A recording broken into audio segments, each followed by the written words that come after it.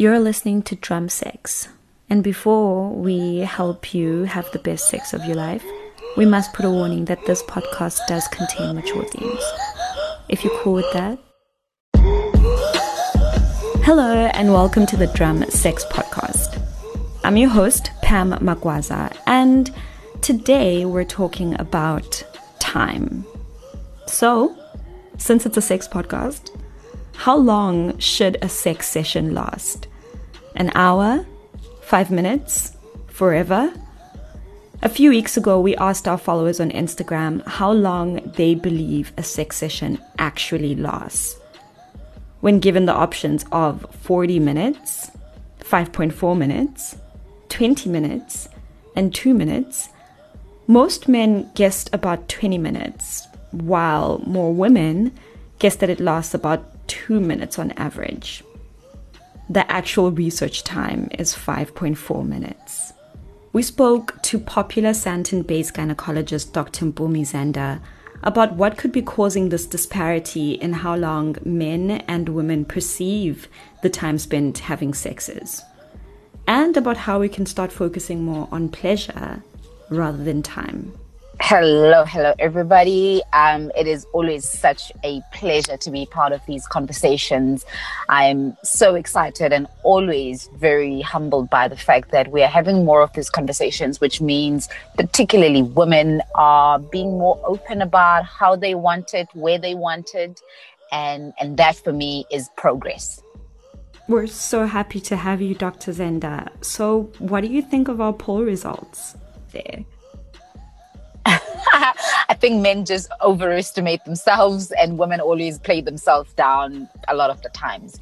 But also the experiences of men and women, particularly when you are talking about a cultural and a societal context of South Africa, of Africa, where there is such a taboo about female sexual pleasure.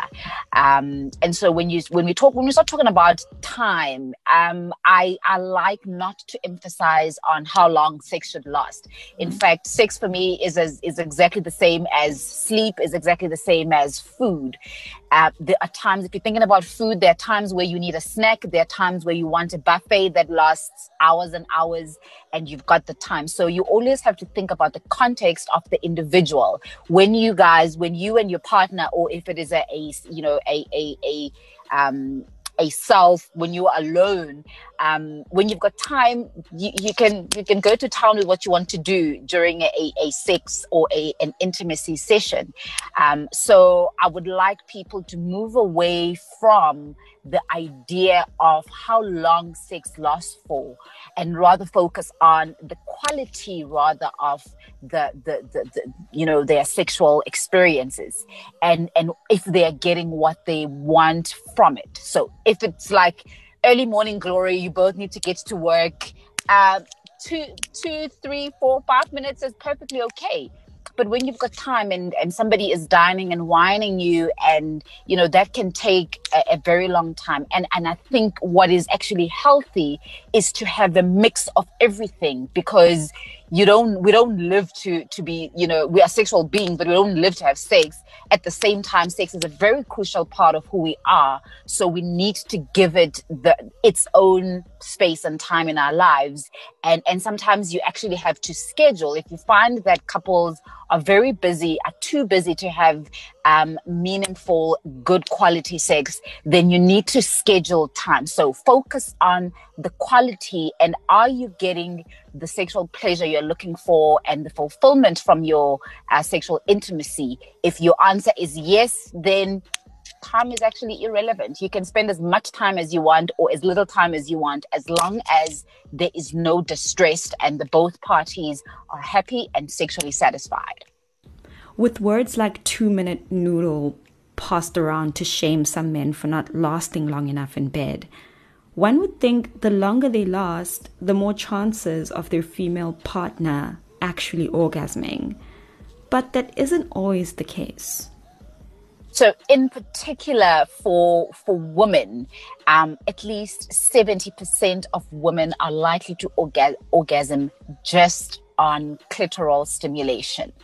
And not only clitoral stimulation, when you look at, for example, the history of what we call sexual response models in terms of how does a person, an individual, go from the beginning to the end of a sexual cycle. There is this idea of the linear or a straight up, I call it the microwave for the men, where I want to have sex, I'm feeling aroused. It's like a microwave. You just press and they go.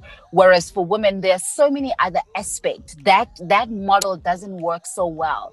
There are so many other aspects, whether it's psychological, whether it's, stressor effects, whether it is the nature of the relationship, feeling comfortable in that space, that will affect a woman's orgasm. If she is currently not feeling well physically, that will affect that. If she's preoccupied by something, whether it's something to do with work, something to do with the relationship, something to do with her child, anything that steals away a woman's attention will interfere with her orgasm as well. So foreplay is absolutely important because it allows for the body, for the woman, time to engage from a head level to your sexual organs, so to speak.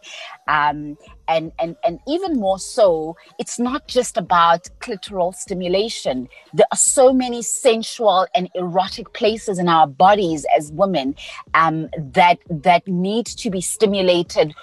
It's almost, you have to set the mood. And this does not necessarily mean that if it's not done, somebody cannot have an orgasm or cannot have a fulfilling, sex intercourse. The other myth that you mentioned is that idea of feeling like you absolutely have to have an orgasm. You don't always have to have an orgasm. Sometimes pleasure just comes from the intimacy session, the intimacy experience, and you're perfectly okay. Where it becomes a problem, or what we would term a dysfunction, is when not orgasming is recurrent or persistent, is over at least 6 months, and it is something that is distressing for the woman, which for some reason you find a lot of women are like, well, yeah, no, it was nice, it was okay. And so it is. So when we do like actual assessments of what's really happening, very often we find there's a lot of things that are just interfering, psychological things, medical, things, or even our own cultural and social beliefs about pleasure and orgasm.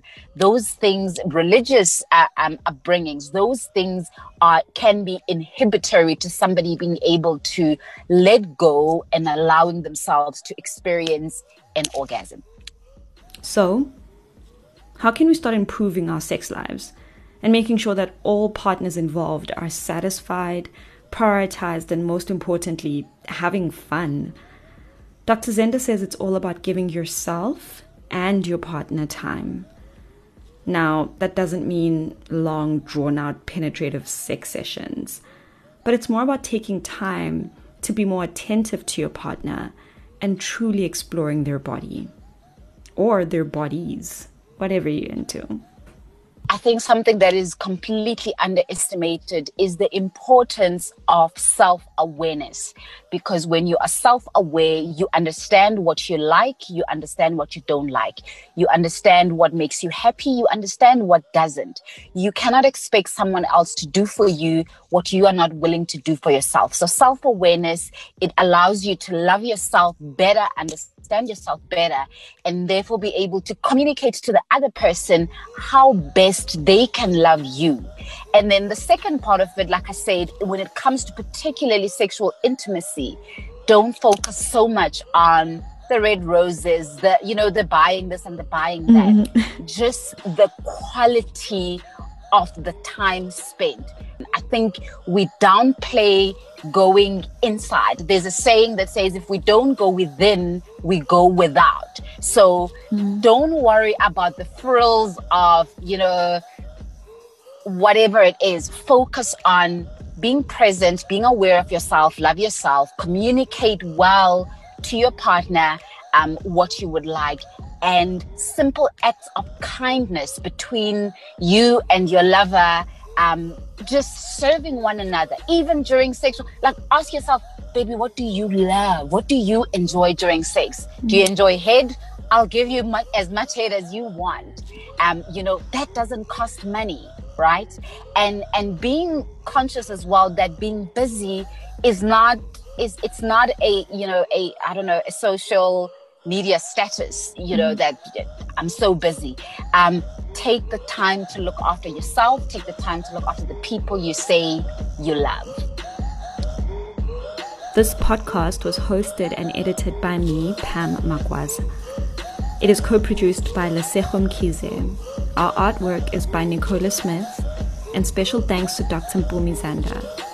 You can follow her on Instagram at Dr. Gyne. Remember to practice safe and consensual sex. See you soon.